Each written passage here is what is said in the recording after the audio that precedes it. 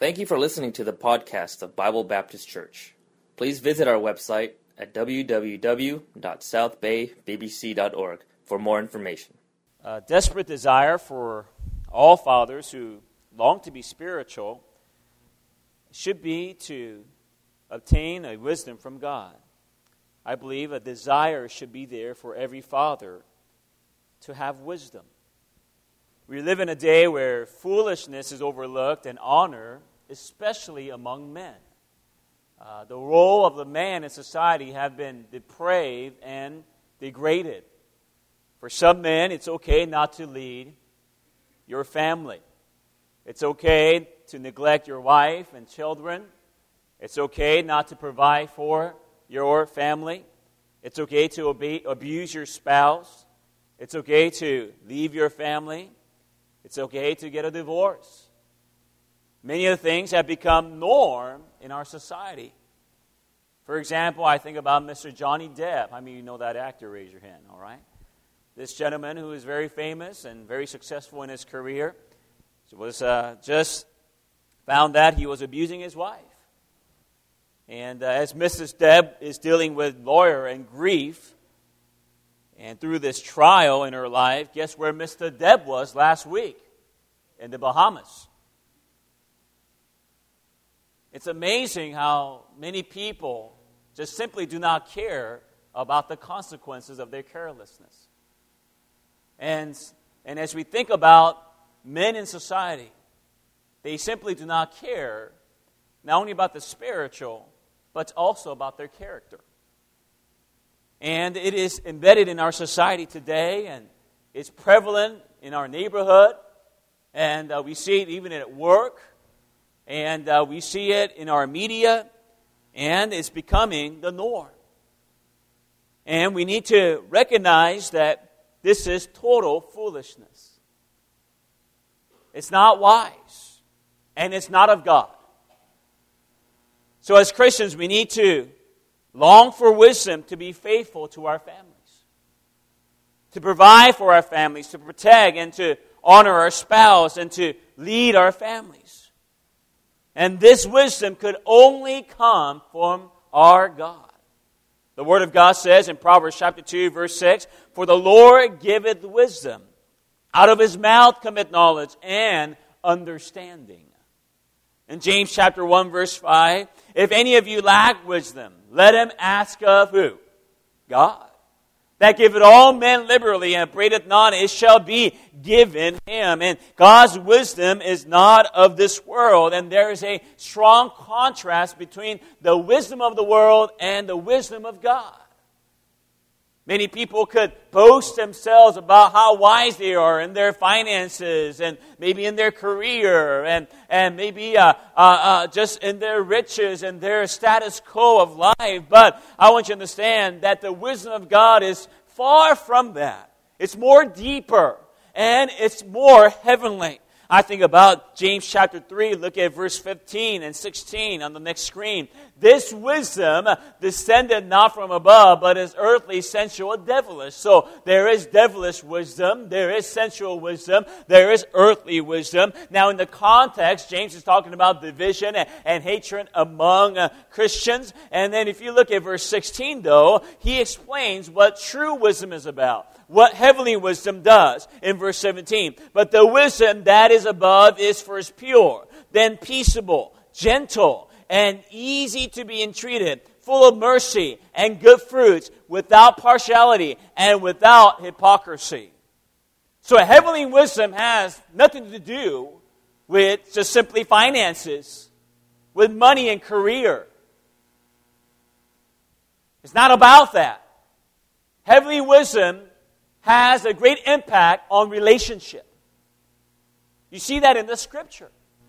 It's very obvious that wisdom from above is first pure, peaceable relationship, gentle relationship, easy to be entreated relationship, full of mercy and good fruit relationship, without partiality relationship, and without hypocrisy relationship. Now, of course, the greatest relationship that we have is with our God. Amen. Okay. We're supposed to love our God with all of our hearts, with all of our soul, with all of our strength, with all of our minds. We understand that that is the first relationship that we need to have. Now, if you have never received Christ as your personal Savior, make sure you get that straightened out. Make sure that you are born again. Make sure you have your relationship with God through our Savior, Jesus Christ. There is only one mediator between God and man. His name is Christ Jesus. And if you have never received Christ, receive Him as your Savior. He's the one who died for you on the cross. He's the one that could forgive your sins. And He's the one that rose again from the grave on the third day. And He is making intercession for this world. And He is willing for you to be part of His eternity. And if you just simply trust Him. So that relationship is very important in wisdom. But not only that, we need wisdom with our family relationship. And as we think about what James wrote, how we need peace, gentleness, easy to be entreated, full of mercy and good fruit, without partiality, without hypocrisy. And we as men need, as fathers today, we need the wisdom of God so that we may take care of our families, so that we may take care of our children without hypocrisy and without partiality. And we need wisdom and mercy and good fruit with our spouse, and also gentleness and peace and also purity. We need all these so that we could be wise fathers. And as men and fathers today, we have a daunting task, not just with our personal responsibility as parents, but what kind of society our kids are growing up in. There are a lot of pressure in this world. We live in an internet age where everyone can know everything on their own. Okay? Due to the World Wide Web, some people do not need pastors. Some people do not need mentors. Some people do not need teachers. Some people do not need parents. Our young people, such as myself, as a Generation Y, part of the millennial, they often ask the question, why? Okay.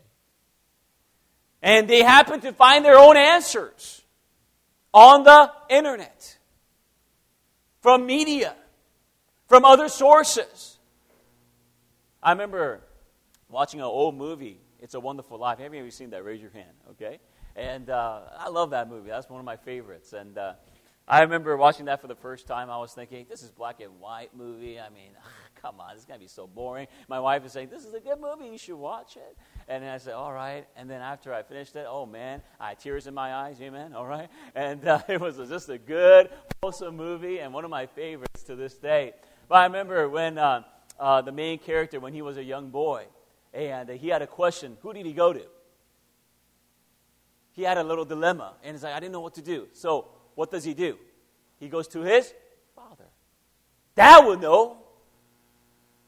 That was his first, okay? That was his priority. He says, Dad will know. He didn't go to his employer. He didn't go to his brothers. He didn't go to neighbors or anybody else. He says, I'm going to go to Dad. Dad knows. Dad's my counselor. Dad's my mentor. He's a leader in the home. I want to know what he's thinking about. And as we live in the society, that is somewhat depraved now. Many of our children don't go to Dad in their teen years, in their college years.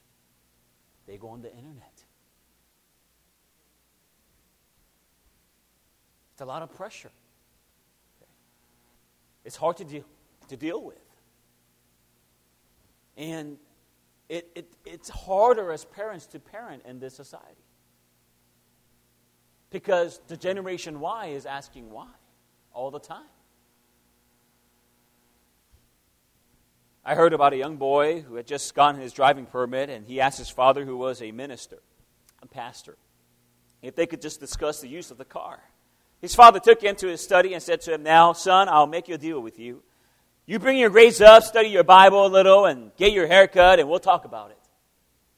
After a month, the boy came back again, asked his father if they could discuss the use of the car. They again went to the father's study, and where his father said, "Now, son, I've been real proud of you. You have brought your grades up. You studied your Bible diligently, but sorry, you didn't get your hair cut." The young man waited a moment and replied, "You know, Dad, I've been thinking about that. You know, Samson had long hair, and Moses had probably long hair, and Noah probably had long hair, and maybe even Jesus had long hair." In which the father replied, "And yes, you're right. They also walked everywhere." We men need wisdom like that, amen, all right? But I'm just simply saying this morning that we have a great challenge. A younger generation like myself, we're not going to just go to Dad first. We're going to question Dad, maybe even, because of the great, revelation that media has and internet has, and sometimes it's going to conflict with the biblical principles that we hold dear. And we need wisdom in how to take care of our families and mentor our children in this hard day. And Job is well-known man as a man who endured the theme of why do the righteous suffer outside of Christ. And the whole book is a dialogue between his friend and also his Jehovah God about the state of suffering. But before the dialogue, we could see a great lesson from this man's family life. He certainly had wisdom in leading his family and also being a father to his children. And I'd like to just briefly share with you for the next 15 minutes, what are we to learn from Job's parenting? I'd like to share with you 4 clear testimonies of Job that we to learn and apply in our lives and how wise he was as a father. And first of all, let's consider Job's past. Job's past. In verse 1, look what the Bible says. There was a man in the land of Uz whose name was Job. Now, there's not much mention about Job's past, but this phrase here helps us to understand where he's coming from. First, a man in the land of where? Uz. Some scholars agree that Job lived after the flood and before the law. After the flood, since he only saw 4 generations before he passed away, because before the flood, many men lived 800 years and 900 years. And we see that Job, at the end of his life, he only gained another 140 years. So he only saw 4 generations in his life.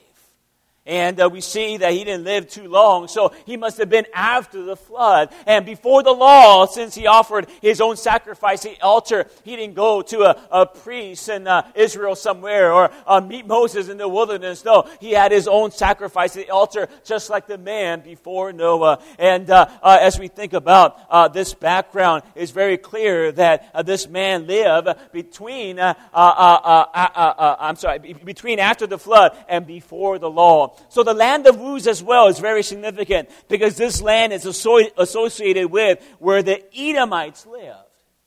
I'm sure many of you heard the country of Edom, the nation of Edom. And Edom are the descendants of who? Esau. In Lamentation chapter 4, verse 21, the Bible says, "Rejoice and be glad, O daughters of Edom, that dwellest in the land of Uz." So this could be that Job's background was an Edomite. He was a man of the east, a descendant of Shem, but a descendant of Esau. Esau was a man who sold his own birthright for a pottage of lentils, for a pottage of soup. He was a weak man. He was a lustful man. He was just a man for the moment, not for eternity, not for what God has promised him. He just wanted to satisfy his own soul. And he was a man who was selfish. And he sold his own birthright that way. And of course, God was not pleased. And this could have been the background of Job. That was his forefather, Esau.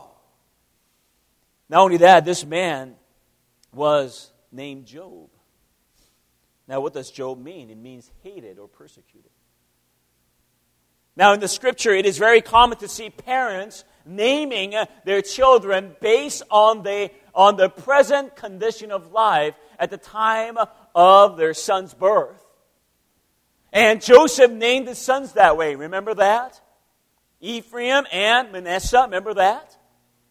And also Jabez was named that way because his mother, who bore him, was bearing him with sorrow. They had a lot of different trials in her life. And she said, I'm going to name him Jabez. And I think about Benjamin was almost named Benoni, meaning a son of my sorrow, because Rachel had a hard labor and wanted to bring had a hard labor and had a troubled time bearing that son, Benjamin. And of course, his name was Benjamin after Jacob found that she wanted to name him Benoni, and Benjamin means a son of my right hand. But we see in the Scripture over and over again, parents naming their children based on what the condition was in their life. And Job was named. His name means persecuted or hated. Could it be, maybe it could have been that Job's parents had some trials in their lives where they were persecuted, where they were hated among men. So we see Job coming from this type of background. Maybe as an Edomite and as a man of descendant who was somewhat outcast by God's blessing. And also we see a man who grew up with persecution, with hatred, and his parents had to face all that. And with all this background in mind, Job decided not to have his background dictate the future. He said, I am not going to just live in shame and mediocrity. No, I'm going to serve my Jehovah God with the pureness of heart and with the upright position. I'm going to fear the Lord and I'm going to serve Him faithfully. And he said, I'm going to do what my fathers didn't do. I'm not going to just be pitiful about my life because of my upbringing and how I was named. No, I'm going to live for God today and I'm going to rear my children in the right direction. What a wonderful father. Many fathers have insecurity these days. They come from a divided home. Their parents got divorced. They have insecurity in themselves. Maybe the parents died early and they had some different trials. They had some different upbringings that really get them discouraged in some times in their lives. But I want you to understand, you might be in the same position as Job, but let us recognize that we have the same God as well that could help us, that could encourage us, that could help us to rear the next generation in the right way. Do not let your background dictate your future. And make sure you live for God. Don't get your past to write your testimony of God of the future. And Job, in every way, wanted to be a spiritual man. He didn't want to be foolish. He wanted to be a wise man, a wise father who wanted to change some things in the next generation. Secondly, not only Job's path, but Job's position with God. In verse 1, and that man was perfect and upright, and one that feared God, and escheweth evil. You know, Job had a great position among men, an honorable and respectable position. And look at this verse with me of Job's testimony. Job says this about himself. If you go to Job, I believe, 29, there he goes, and look at verse 7. This is Job's testimony before all the suffering. This is who he was. Look what it says. When I went out to the gate through the city, when I prepared my seat in the street, the young men saw me and hid themselves. And the aged arose and stood up. The princes refrained talking and laid their hand on their mouth. The nobles held their peace, and their tongue cleaved to the roof of their mouth. When Job came into the scene, people were speechless. Wow, there's a man. A great man of the East. Even the princes who were in high position, they refrained from talking. The children ran away, hid themselves. Even the older men, the ancient men, the aged men stood up in respect of Job's testimony. Job was a great man in his day. He had a great position. But I believe he had a greater position, and that position was with God. God confirms this. Look at Job chapter 1, look at verse 8 on the screen. And the Lord said unto Satan, Hast thou considered my servant Job, that there is none like him in the earth, a perfect and upright man, one that feareth God, and escheweth evil? You see, Job was nothing without God. It was because he was perfect and upright man in God's sight. It was because he feared God. It was because he eschewed evil that he had the position in his time. Why was he so respected among men? Why was he so respected in his, social status? Why was he so respected by the princes and even the aged men? Because he had the favor of God. He had the greater position with his Lord, and he had a perfect and upright heart who feared God and eschewed evil. And ladies and gentlemen, I want you to understand, without your spiritual life, whatever you have on the side, it means nothing. You need to make sure you have the right position with God first. Many men just want the easy way, which is actually the hard way. They always want the physical and the position of the world before the spiritual. No, it has to be the spiritual first if you're a born-again Christian. And I want you to understand and fear what happened to Lot. Lot wanted a position in society. I want to be respected in Sodom and Gomorrah. I want to sit by the gate and give counsel. I want to do all these things. But at the end, he had nothing left. His sons-in-law laughed at him. He dwelt in caves. Why? Because his position with God was not right first. He had it backwards. I want the position with men. And then maybe I'll catch up with God later. No. You don't do that, man. Fathers, husband, you gotta have that relationship with God and that fellowship with God very close.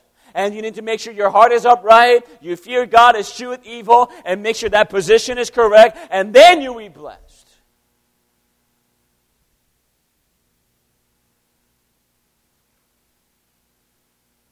Job's position with God. How is your position with God? Not your position at work.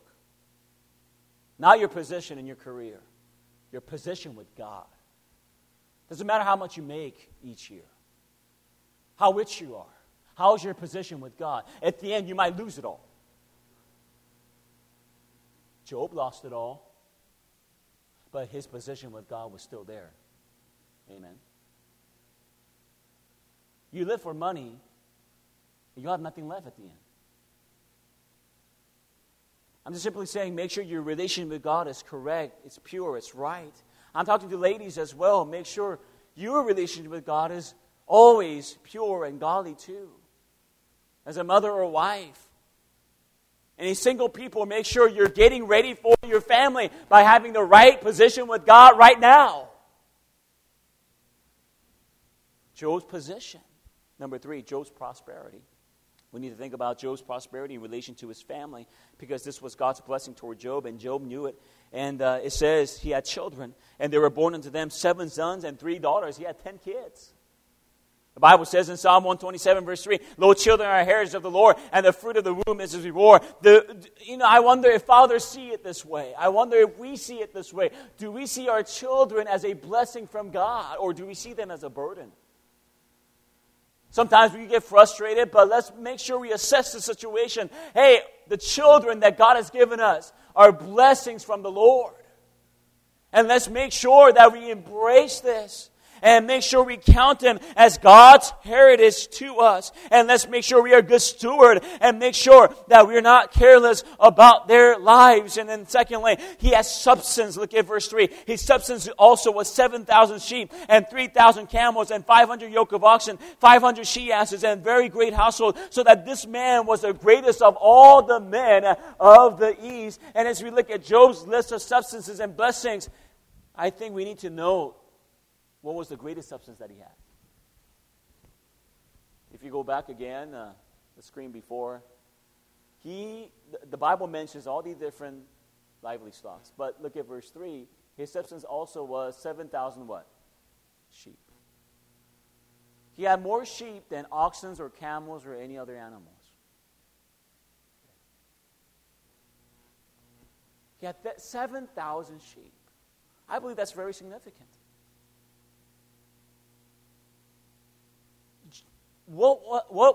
And the most, as we think about this, the most important sacrificial offering was a sheep, wasn't it? The Passover, for an example. Job had prioritized his substance in how he could honor God. He wanted to make sure that he had enough sheep for the sacrifice to come. And if you look at it later, he was always ready to sacrifice. My son might have sinned. Let me give some sacrifice. Why did he have more sheep than camels or oxen or any other animals? I think he had prioritized his substance, his goods, his finances, based on how he could honor God. For some people, they want to prioritize their substance, their goods, their finances based on how they could honor themselves. Job was very prosperous. But in the scripture, it's very obvious that he had prioritized his life based on how he could honor the Lord and give glory to God. And ladies and gentlemen, as we think about this, let's recognize that the Bible says not Job's riches, but Job's substance. Why? Because everything that he had was simply borrowed. It wasn't his to just enjoy. No, it was his to be a good steward of. He has substance. Not riches and gold. No, he has substance. So that he could use it for the Lord. And when God took away everything, and Job understood this in Job chapter 1, verse 20 and 21, and Job arose and rent his mantle and shaved his head and fell down upon the ground and worshipped and said, naked came I out of my mother's womb, naked shall I return hither. And the Lord gave, and the Lord had taken away. Blessed be the name of the Lord. For Job, it wasn't about how much he had in substance. No, it was about how much he was right with God. And if he has substance, hey, I want to be right with God concerning my substance. His priority was being right with God all the time. And ladies and gentlemen, what are you doing with your prosperity? How is your children seeing your stewardship and what God has given you? Do you just use it for your own glory, for your own honor? I hope your children see how you use your substance for the glory of God. Fathers, we need to teach that to our children. Next, Job's priority. I'm done. He had overcome his past. He had the right position with God. He had the prosperity and honor God. But he had the right priority. Of course, number one is just honoring God, but also rearing his children. And if you look at letter A, he was concerned. His son went and feasted in their house, everyone his day, and sent and called for their 3 sisters to eat and to drink with them. So they had a party. And it was so in the days of their feasting. I mean, it wasn't just a one-day party. It was day after day after day after day after day. He had how many sons? 7 sons. Okay, at least 7 days of feasting.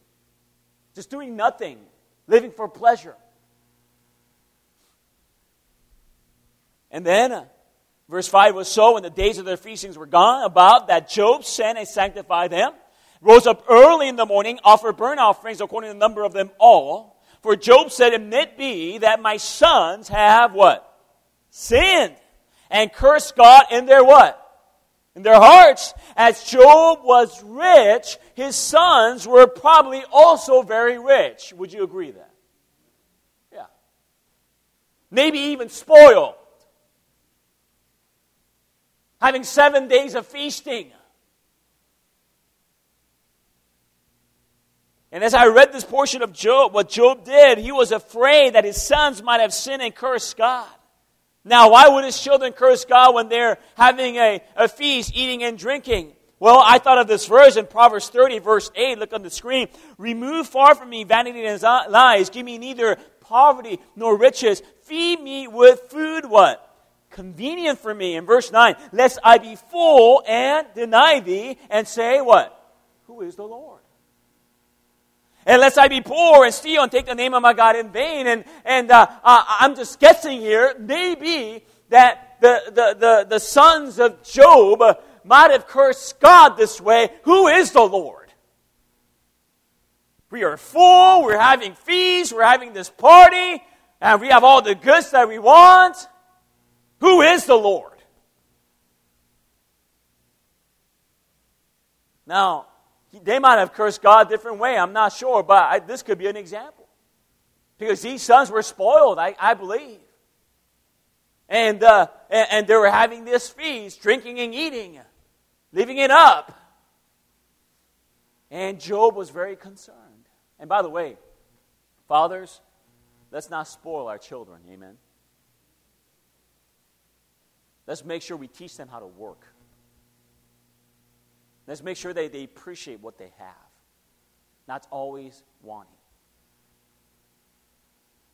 And let's make sure we teach them the right priority of God in their lives, that God is the one who blesses them, and that He could also simply take it away. And some fathers are not concerned about their children.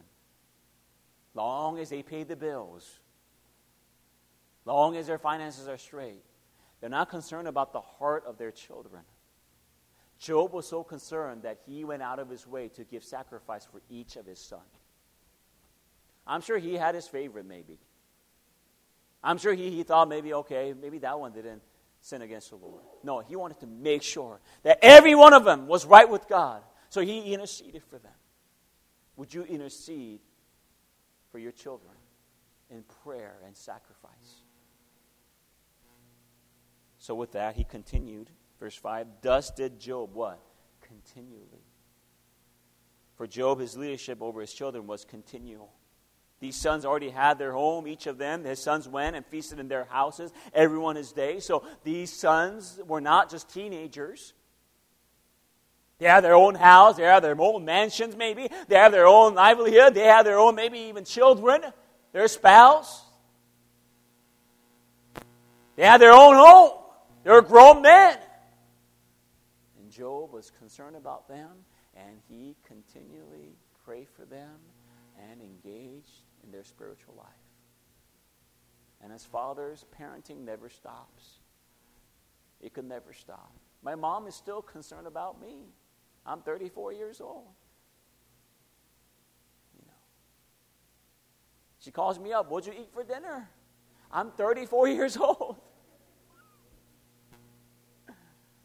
Now, those are little things, but she is concerned about my spiritual life. She would text me sometimes about, scripture out of nowhere in Korean. So I have to prepare. I have to focus, more attentively trying to read Korean, Sometimes my birthday card is just scripture. It doesn't even say happy birthday, son. Just scripture. Why? Because she is concerned about my spiritual life. And, I never had a spiritual father. He died 1992. Passed away early when I was only 10 years old. He got saved, thank God for that. But I don't remember his voice. Lydia and I were talking the other day, and Lydia remembers his voice. I don't remember his voice. And when I get to heaven, Jimmy, how are you? It surprised me. Whoa, Dad, you have a deep voice. But anyways, I don't remember really his personality, and I just hear things from my sister or from my mom. Never had a spiritual dad. And by the grace of God, that helps me. You might be thinking that might be something that hinders me. No, it helps me and challenges me to be a better father for my children. And by the grace of God, I'm here for my children. I'm living. I breathe. I'm alert. I'm not sick. I'm healthy. I'm here for my children. And I want to be spiritual. I want to be godly.